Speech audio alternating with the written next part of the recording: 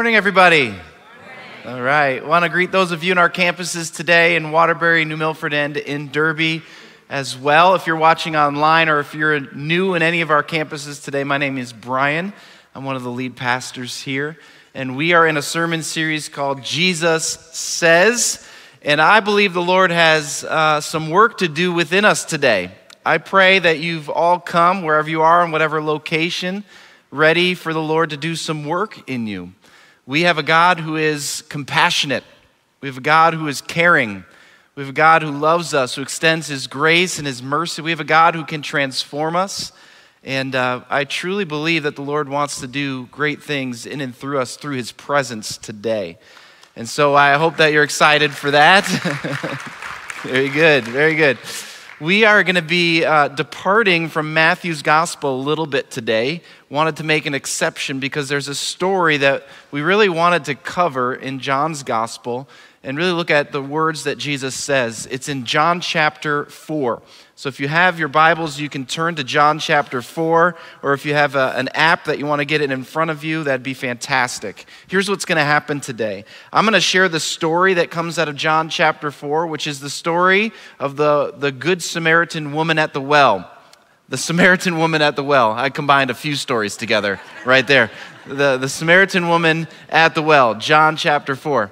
I'm going to share that story with you. And then I'm going to invite a good friend of mine up, Liz Rivera, who you've seen lead worship here. She's a part of our family ministries team, and she's been gracious enough to be willing to share her story and why this story in John 4 is so important to her. After that, what we're going to do, just so you know, in every campus today, what we're going to do is we're going to create space at the altar. We want people to be able to come forward and to just be in the presence of Jesus, to be ministered to. So just be preparing your heart for that and ask the Lord if that's something that you would like to do. Just be able to get up, to walk forward, and just be ministered to at the altar and allow Jesus to move in your life in that way. Let me tell you the story of John chapter 4, the Samaritan woman at the well. An amazing story. As I start this, I want to say this, is that all of us are the Samaritan woman at the well. All of us. That's a man saying that. I'm the Samaritan woman at the well. You never thought you'd hear that before. It's true.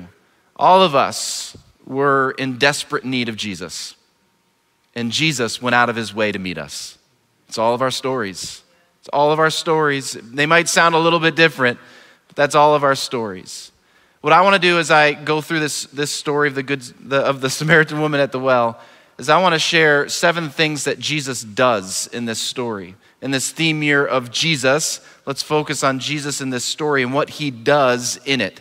And 7 things that just kind of jumped out to me. And the first is this, is that Jesus sought her out.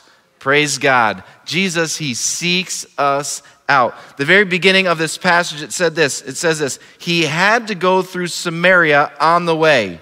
In verse 4, he came to the Samaritan village of Sychar near the field that Jacob gave to his son Joseph. Jacob's well was there, and Jesus, tired from the long walk, sat wearily beside the well about noontime. I love this in verse 4. He had to go through Samaria. Jesus at this point is moving from Judea to Galilee. He's moving in this direction. It says he had to go through Samaria. If you pull out a map of Israel, you will notice that actually Jesus did not have to go through Samaria. In fact, there was a much quicker way to get from Judea to Galilee. It was to go through Samaria. But instead, most Jews would actually go around Samaria. And here's why. There was a deep hatred between the Jewish people and the Samaritan people. Why? Let me just give you the brief background of this. In 722 BC, the Assyrians took over the northern kingdom of Israel. They took them into captivity. During this time period, while in captivity, some of the Jewish people intermarried with the Persians and other captive groups of people. They intermarried. And then after they were released, sent back to their kingdoms, this group of people who intermarried went to Samaria. They lived in Samaria. The Jewish people considered these Samaritans as half-breeds, as subhuman people. There was hatred among them. They worshiped differently. They set up their own temple. The Jewish people did not like this. It culminated in about 180 BC when finally the Jewish people destroyed the Samaritans' temple. And so there's all this kind of hatred. The Jewish people would not touch the Samaritans. They would not speak to the Samaritans because they believed if they did, they would become unclean. And so now here is Jesus, and he's going from Judea to Galilee, and most Jewish people would avoid Samaria, go the long route, but Jesus goes through Samaria, and it says he had to go through Samaria. Well, actually, he did not have to, and most often people would not have done this. But here's why Jesus had to do this. He had to do it for the gospel's sake. He had to do it not for geographic reasons, but for spiritual reasons. He had to do this because of you and me. He wanted every person on this planet to know that his good news, his kingdom, was for all people. And if he was going to proclaim this kingdom for all people, that meant the people that the Jewish folks thought were the most unlikely, the Samaritans.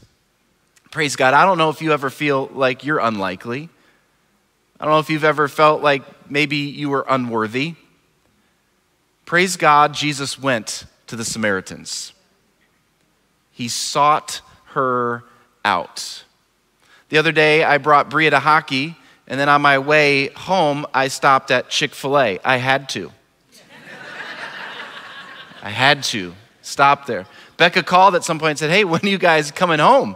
I said, well, we had to stop at Chick-fil-A, right? I did not have to. I wanted to. Bria wanted to.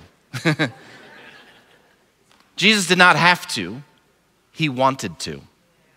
He wanted to extend his gospel, his good news to all people. I love this story that Jesus sought her out. If you read the story, you'll notice too that Jesus got to the well first. He was waiting for her to come. And Jesus, he patiently waits for us to come to him too. Praise God. Praise God. Jesus sought her out. Second thing that I notice in this story is that Jesus spoke to her. Jesus says this. He says to the woman, once she gets there, he says, please give me a drink. Now, this woman, it's noontime. She's going to the well at noon because she doesn't want anybody else to be there. She's ashamed of herself, of her story, of what's happening. And so she's just trying to get some water quickly when nobody else is around. It's to her surprise that there is somebody there. It's a Jewish rabbi. That's shocking enough. And then this Jewish rabbi speaks to her. And he says to her, please give me a drink. You can see the shock in this woman when she responds by saying, why are you asking me for a drink? Maybe you've felt that way in your walk with the Lord too. Why are you extending your grace to me? Why are you speaking to me? Why are you giving me your good gifts? This is the woman at the well. Why are you speaking to me? You're breaking all the rules right now by speaking to me. Why are you doing this? And this is what Jesus does today, friends. He speaks to us. He's still speaking today. Third thing Jesus does is this. Jesus offered her life. Jesus flips the conversation in this moment. The woman begins to ask him, well, why are you asking me for a drink? And then Jesus says, man, if you only knew the gift God has for you and who you're speaking to, you would ask me and I would give you living water. Jesus here is going to offer her life. He's talking about the basic necessity of life. You need water. He's saying, listen, if you only knew who is sitting, who is standing before you, who you are in the presence of, you would ask me and I would give you living water. This is what Jesus came for, not to just give her a drink of water that would be temporary, but to give her something brand new that would bring a new identity into her life, that would give her eternal life. This is what Jesus came for. And then I like it because this woman gets a little bit snarky and Jesus doesn't just like walk away. I like that. Jesus is okay having hard conversations, by the way. He's okay when we're real and raw with him. And she says, do you think you're greater than our ancestor Jacob, who gave us this well? How can you offer better water than he and his sons and his animals enjoyed? Who do you think you are? That's what she says. My translation. Who do you think you are? You think you're better than Jacob? We're at Jacob's well, and you're offering me this different kind of water? Who do you think you are? And Jesus answers it. The short form of Jesus' answer is this: yes. Yes, I'm better than Jacob. But this is the grace of Jesus. He says this: anyone who drinks this water will soon become thirsty again, the water of this well. But those who drink the water I give will never be thirsty again. It becomes a fresh, bubbling spring within them, giving them eternal life. The woman became desperate for this water.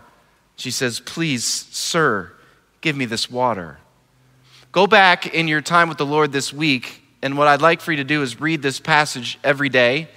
And one of the things you could look at, I'm not going to give you the answer here, but look at what the woman calls Jesus throughout the passage. It's an amazing progression. She was desperate for this water. The next thing that Jesus does is this, because Jesus wants to offer us a new identity. He wants to offer us freedom. He wants to offer us forgiveness, grace, mercy. He wants to offer us his presence in the fullest sense, but he knows that there's something that blocks that for us, and it's our sin in our life. And so what Jesus does next is he confronted her sin. He says this: go and get your husband. And Jesus knew full well that she didn't have a husband at this time.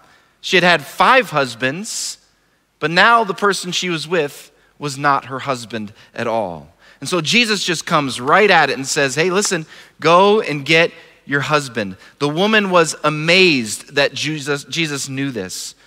And then she deflects the conversation. She says, wow, you must be a prophet. And then she begins to talk about worship. Maybe we do this in our relationship with Jesus too. He confronts us, convicts us, and we say, hey, Jesus, what about this though? There's a little bit of what's happening here. And now she brings it on to worship. She's like, wow, this Jewish rabbi, he's open to talking to me. I've got some questions here about worship. Remember that the Jewish people had destroyed the Samaritan's temple. And so she asks this question, and what Jesus does next is Jesus reveals a great secret. And the woman asks this: why do you Jews insist that Jerusalem is the only place for worship? And we Samaritans say it is here at Mount Gerizim. Why are you so upset that we have our own temple? Why can't we worship here and you worship here? What's happening here? Why do you say that's the only place and we say this is the only place? And then Jesus reveals this great secret to this woman at the well. He says, the time is coming. Indeed, it's here now. Why is it here now? Because his presence is right there with her. When true worshipers will worship the Father in spirit and in truth. The Father is looking for those who will worship him in that way. A time is coming. In fact, the time is here. When Jesus is saying, listen, the presence of the Lord is here, right here with you. It doesn't matter the place now. Wherever you are, where the presence of God is, there you can worship. And this is what Jesus has done, what he did on the cross. He broke the chains that we can worship him, that we can experience the power of his Spirit in our lives. So no longer is there just one destination where we can worship the Lord. In fact, the time is now. He's revealing this great secret of the outburst, the outbreak of his Spirit among his people. The next thing Jesus does is he makes a very bold claim. The woman responds and she says this: listen, I know the Messiah is coming, the one who is called Christ. When he comes, he will explain everything to us. A little bit ironic statement with Jesus sitting right in front of her. When the Messiah comes. Now here's what Jesus does. He makes this bold claim. He never says it more clear than this. Right to this Samaritan woman at a well at noontime. This is our Jesus. This is our Jesus. That he comes to a Samaritan. You shouldn't talk or speak or touch a Samaritan. Woman, they were considered less than. at noontime. A person who's totally ashamed and guilty for who they were. And Jesus comes and says, you know what? I'm going to reveal to this person who I really am. He's breaking down barriers, and he's saying, you think you're the most elite? You think you're the most important? I'm going to a Samaritan woman at noontime. And I'm going to say this, I am the Messiah. Last thing Jesus does is Jesus meets a village. Why? Because this woman goes out and she preaches the good news. I met a man who knew everything about me. I think he's the Messiah. Come and see for yourself. That sounds like the gospel to me. And she was pretty effective at it. Because all of a sudden, it says that people began to come and gather around Jesus and find out for themselves that he is, in fact, the Messiah. I want to invite my friend Liz to come up. And I'm so thankful for her and her friendship for Beck and I and our kids. And she's a wonderful worship leader and one of our staff members here. So thankful that you're willing to share your story with us today, Liz. Let's invite her up. And we're just gonna have a little conversation here about this story. And you told me that this story is very important to you. Yeah, I did. And you said to me, just in case anybody, this is maybe just a lesson. She said to me, hey, I'll preach with you if you preach on John 4. And at that time, it wasn't on the sermon calendar, but it was amazing how quickly it got on the sermon calendar. I know. I saw you going through Matthew, and I'm like, nah, he's not going to go to John. That's right. I'm always willing to make an exception if the Lord's moving. And, this story is very important to you. Oh, and it is. To your personal story. Yes. And it's just one of your favorites, I think. And so Yes, I'd love to just ask you some questions about it. And I'd love for you to tell your testimony in a moment. But why, just kind of high level, why do you love this particular story? Why was it like, hey, Brian, if you preached on this passage, I'd sit with you? Well, when reading this passage, I feel like anyone can just put their feet, wear the shoes of the Samaritan woman at that very moment. And I really do believe that we are all the Samaritan woman, whether we go through hardships or even if we have a wonderful life. Yeah. We still need to meet Jesus. And what's so great is that Jesus waits for us. And he meets us at the right time. Yeah. In the perfect way that we need it. And that's why I love this story. Yeah, that's awesome. Let's go a little bit deeper into the story. Yeah. And there are so many layers to this story. Yes. I just hit like a fraction of them. You hit some. Hit some of them. But can you tell me what jumps out to you? Like what hits your heart about this story? So I love the way that you started with kind of explaining the relationship between Jews and Samaritans. Right. And so Jews aren't supposed to speak to Samaritans. They're like, if you had a child, you'd be like, no, we don't associate with them. Right. What was so good was that Jesus was able to break traditions. Yeah. And he really didn't care. Like, there was a way that he could have gone that was longer, but he decided to take the shortcut. Yeah. The quickest way to go to the next destination.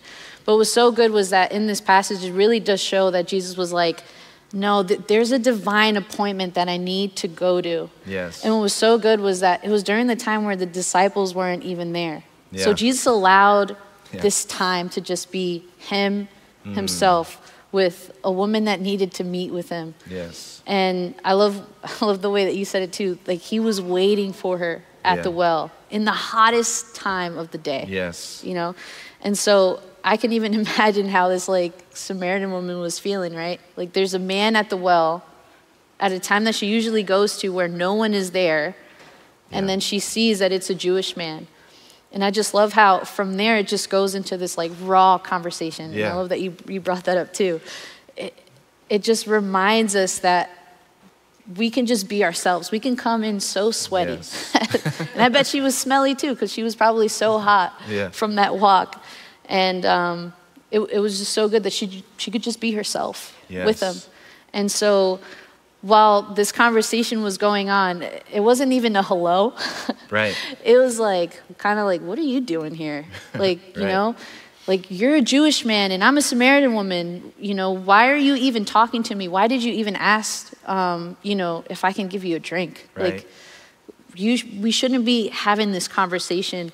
And it's so good because like Jesus, he probably chuckled, you know, like he wasn't like, oh, this woman isn't accepting me, you know? Right. He was just like, oh, okay, like I'm just gonna take my time and I'm gonna speak to this woman. And it's so good that Jesus was like, well, there's this water that I can offer you that won't make you run dry, you know? The water here can make you thirsty, but the water that I give you will always nourish you, will always fill the void, right? And so from this, like the lady wasn't even like, kind of like, she was like, well, I don't know. Like I want it, but then you're kind of saying like, you're better than my ancestors. You're better than Jacob. And it was just such a great interaction. Because the Lord wasn't even fazed by her. Like, you know, he wasn't even like, oh, this woman is a handful. This woman is just too much. Like she thinks she knows it all. No, it was very like, oh man, she has a lot to learn and I have a lot to offer. And I'm just gonna keep having this conversation with her. And I'm just gonna enjoy the conversation that I'm having with her because I'm 100% sure that the Lord wasn't even like offended by it. He was probably like, oh, my daughter, you know? And while this woman was saying that she was ready to receive this water, she was like, I want to know this water that you're talking about. And what was so good was that Jesus pointed out like her flaws, right? He was like, all right, then bring your husband. And she was like, whoa. I'm not married. Like, and then he brought up her 5 husbands. Yeah, you've been married with 5 other people. And the guy that you're with now, you're not even married to. And it was so good because I felt like the Lord was preparing her to receive that water. In order to receive that water, the Lord was like, let me just take these layers that you have, right? Let me just take off the sin where you're trying to find your identity in these men, but the identity isn't by these men. The identity comes from him. The identity comes from Jesus. And so Jesus is just kind of conversating with her and she's like, oh my gosh, are you a prophet then? And then what was so good was, and I'm 100% sure the Lord chuckled at that name too. Like, no, I'm not a prophet. Like we're kind of getting there. We're almost getting there to the point of you seeing who I am. And even though she didn't know who she was completely, the Lord told her, well, I am the Messiah, right? Right before he told her about worshiping and that there's no place that, you know, she needs to go. She doesn't need to go to Jerusalem to worship the Lord. She doesn't need to go to this mountain to worship the Lord. She could just worship the Lord right then and there because the presence of the Lord was right there with her. So I love that you brought that up too, man.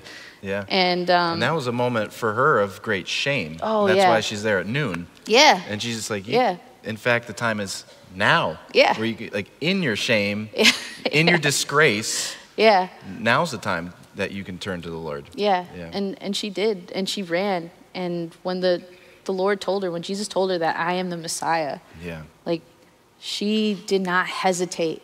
She just ran and shared the good news that she heard at that very moment. And what was so good about that was, even though she didn't get it 100% that was the Messiah in front of her, Jesus was willing to show his identity in order for her to know the voice of the Lord. You know, like I'm him. I'm the one that you've been waiting for. And because of that, she learned her identity as well. She just kept running. And even though people probably didn't believe her until Jesus came, she didn't care. She was like, I just met the Messiah. Like you guys, I think I met him, but you know, like I wanna talk to you guys about what he told me. And Jesus didn't give her like a course on how to tell her story, right? No, or like, didn't. you know, he was like, you gotta say this, you gotta say I have long hair and beard. No, he didn't say that. This is how you identify. None of that stuff, right? Like no certificate or anything. No. In fact, I even wonder if he knew she ran off because the disciples come in and distract him, and then it says she just left her water jar, which was probably a very important thing to her. Left everything to go and tell the story. She was like, I don't need that water. I wonder I if got he the looked real back water. and went, where'd she go? Yeah. Oh, she's going to tell the story. It was so funny was that the disciples are probably standing there like, what in the world just happened? Like this woman just ran. And why was Jesus with this woman? Yes. And it really didn't even faze Jesus either. Yeah. Yeah. Yeah. Can you tell us a little bit, because I know that, this story in John 4 connects with your personal story. Yeah. And do you mind just sharing your testimony, share your personal story with us, and also just how it connects with this story? Yeah, I don't mind at all. So I was always raised in the church. And usually when you're being raised in the church as a parent, you wish, you're hoping that your child continues to have that relationship with Jesus. However, I kind of did not have that relationship the way that my parents wanted it to happen. And the reason why was because when I was at the age of 5, I was being sexually abused. And it was really hard. At first, I didn't even know what was going on. I kind of thought it was just normal. And then once someone told me what was happening, it just skewed my whole world. Like, it just changed the whole perspective of how I viewed the world, especially how I viewed the Lord. And I would always hear, like, sermons about how God is so loving and how, he leaves the one to find the 99, and he always accepts us for who we are. And it was very hard for me to understand how this loving God who accepts everyone can allow this, these hard moments to happen in my life. And it really affected my identity as well. Because of the abuse that I've dealt with so many years, I felt like that was how my value was in that. I was an object. I was an object that can be used in whatever type of circumstance that was needed. And because of that, it allowed me to just not have this relationship with the Lord. My parents probably believed that I did, but I really did not. I did not have a relationship with him. I didn't want anything to do with Jesus. I would just go to church just to go to church because my parents would make me go to church. And so once college came, you hit 18, even though in a Hispanic home, 18 doesn't mean anything. But I was doing my own thing in college. I had the ability to just be independent, finally. And I made choices that I just weren't smart choices, but I was trying to fill a void. I was trying to find what was my identity, what was the purpose of me being here. This, the purpose of what I was going through as a child didn't make any sense, especially as an adult, knowing what self-worth is. And so I was trying to fill a void, and I was trying to find things that can numb the pain. And so I started drinking alcohol. At first I was in denial. My friends who were alcoholics had to tell me, dude, you are alcoholic, in order to understand that, wow, like I had a huge problem. And I just kept going. Everyone was telling me, like, you need help. And I really didn't want to listen. And so the alcohol wasn't helping, and so I ended up doing drugs. And I just kept finding these things that I just really didn't need in my life in order to, fill this pain. And at some point, I just hit rock bottom. And it was really hard. Like, until this day, I still remember it. And I was in my dorm room crying because I just didn't know what to do with this pain anymore. It was just unbearable. And I would yell at the Lord. It wasn't even like, Lord, help me. It was like, this is all your fault. Like, if I just wasn't living, I would not be going through this pain. Like, if you just allowed me to be in a different family, just be somewhere else, I did not have to deal with this pain. And I would just tell the Lord, if I knew better, if I knew how to, make my life better. And I finally stopped crying, went to get food, and there was this man at the college that would always come and pray for students. If you wanted prayer, he was the guy that you would find. I always try to avoid this guy because I was like, I don't want you to pray for me. Please do not lay hands. I'm good.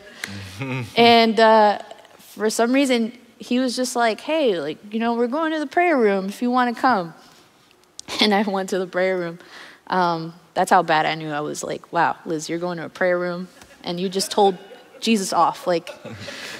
And everyone was in their, little area praying, and I'm just sitting there thinking of wow, like I hit rock bottom. I don't know what to do. This is like the worst day of my life. They want me to pray, but I'm so angry and I don't even know how to pray.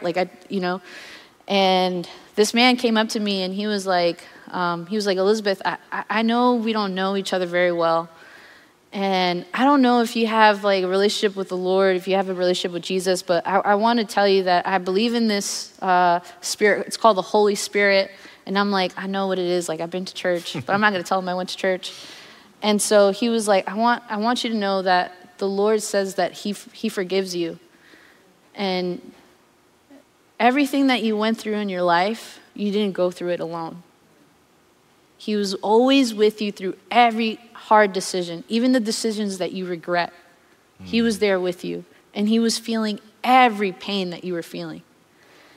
And I was really scared because he just started just naming things that I've went through. And it was really hard to hear because it was just like, oh my gosh, this is crazy. Like, how does this man know me? This man must be a stalker. Maybe that's why he's at the college. Like, I don't know how I feel about this. But no, the Lord sent him. And from there on, like, I just started bawling my eyes out. And I just kept thinking about the Lord. And the Lord just kept sending, like, important people into my life. My best friends, they attended the school at the time, and they heard me sing one day, and they were like, you should come to our church. And at that time, I was kind of thinking of going to church again. And so I started going to their church. And on that first day that I went to the church, a lady out of nowhere came up to me and was like, you're a worshiper. And I just chuckled. Like, I'm like, this lady don't know me. Like, what do you mean? And she was like, you're a worshiper, and one day you're going to be ministering on that stage. You're going to be ministering to people. And I just laughed. I laughed because I didn't know what to do. And I wanted to tell my new friends, like, did you guys tell her that I have I'm trying to get my degree in music? And then I just sit down, and I'm just like, I'm just going to sit down and just listen and not just assume. And then all of a sudden, a lady comes up and gives her testimony, and it's almost the same exact story as what I went through. And at that point, I was just like, oh my gosh, what is going on? Like, no one has ever known this story, not even my family. And I don't know what to do with this. And so my friends just saw me kind of like doing this little rock thing on my chair. And I was like, man, I hope that they don't think I'm going crazy, but it's just something is inside me. It's like boiling, and it's not anger. It's like, it's kind of like I want to run because I don't know what to do. And my friend goes, her name is Pauline, and she goes, Liz, do you want to go and get prayer? And I'm like, man, I'm so tired of prayer. But I was like, but I got to go. I got to go get prayer because something inside me is just wanting me to get out of this chair. And the lady started praying for me. And then all of a sudden, I just felt this like it was like water falling all over from my head to the toe. And I just started crying. And I'm like, I don't know what's going on. And this lady goes, it's the love of God just drenching you right now. And she was like, and the Lord is just saying, like, he loves you so much. He loves you so much. And I just started crying even harder. And from that day on, I gave my life to Christ. And from there on, I'm telling you guys, the journey was not easy. I know usually people are like, oh, I gave my life to Christ. It's so easy. It's going to be great. It is great. It is great. But it took a while for me to become sober. I relapsed a couple of times, and finally there was a lot of people that just kept coming in and finding ways to just, get me sobered up. And found mentors that taught me on reasons why and also how to deal with the trauma. And what was crazy was that they used worship to help me out. And I guess the lady was right. I guess I did start to worship on that stage. I actually still worship with her now, which is amazing. And the Lord just kept showing up and telling me and reminding me, like, you're not in this alone. Like, I got you. Like, I know what you went through.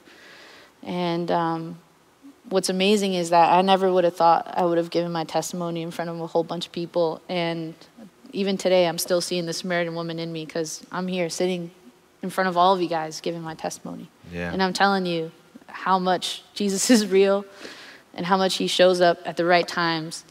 And he's always there being the person that we need him to be. And it's so great. Yeah, praise God. Thank you.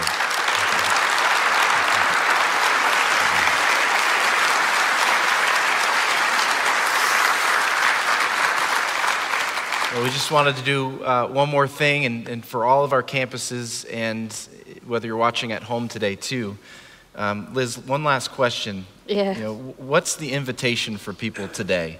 If we could imagine all of ourselves sitting, at the well with Jesus, what do you think he'd be inviting us into in this moment? I honestly believe that Jesus is saying that I'm willing to be the thing that you need him to be. And so what I mean by this is, like, if you have anxiety, right, or depression, in the word it says that he doesn't give us the spirit of fear or timidity, but he gives us a sound mind. So he's willing to be that spirit that will give you a sound mind. And then it also says, like, if you don't feel like you have a plan or a purpose, or maybe you're in this life where you're like, okay, life has been going good, but I feel like there's something else. Jesus says that he has a plan and purpose for you, not to harm you, but to give you hope and a future. And so that means, like, if you're still breathing, he has a plan for you, and he's willing to be that person to give you that plan. And even at the times where life gives us a curveball, where we don't understand what's going on, whether it's like new changes, or maybe it's we have to move somewhere, or we have to have a new job, the Lord is saying, trust in the Lord, right? Trust in Jesus with all your heart, and do not lean on your own understanding, because he's the one who can make your path straight. So I really do believe he's like, I'm here, and I'm ready to listen, and I'm willing to be whatever you want me to be. Yeah. And maybe as the worship teams come up in all of our campuses, we're going to sing the same song together across our campuses, and it's the song the Lord placed on your heart. Can you tell us a little bit about it? So it's come to the altar, and while I was preparing and reading through this passage, again, I'll say that, the Lord gave me this song, and the first verse says, "Are you hurting and broken within, overwhelmed by the weight of your sin? Jesus is calling." And I really do feel like Jesus is like, lay it all on the altar. Yeah. Lay it here, right, at the well. And I'm just waiting for you to open up and lay it all down. And what's so good was that the chorus goes, "Oh, come to the altar, the Father's arms are open wide." Yeah. And so just imagining that Jesus is just here waiting to embrace you while you lay everything down. Yeah. Praise God. Well, Liz is going to sing this for us here at Bethel, so she's going to go off this way. But, I want to invite us to stand in all of our campuses in Waterbury, New Milford, Derby. Let's stand together, and we're going to go into this song, "Come to the Altar." And we don't want those just to be words. We want that to be an actual invitation today. And so as we're singing this song, I want to invite you to come to the altar.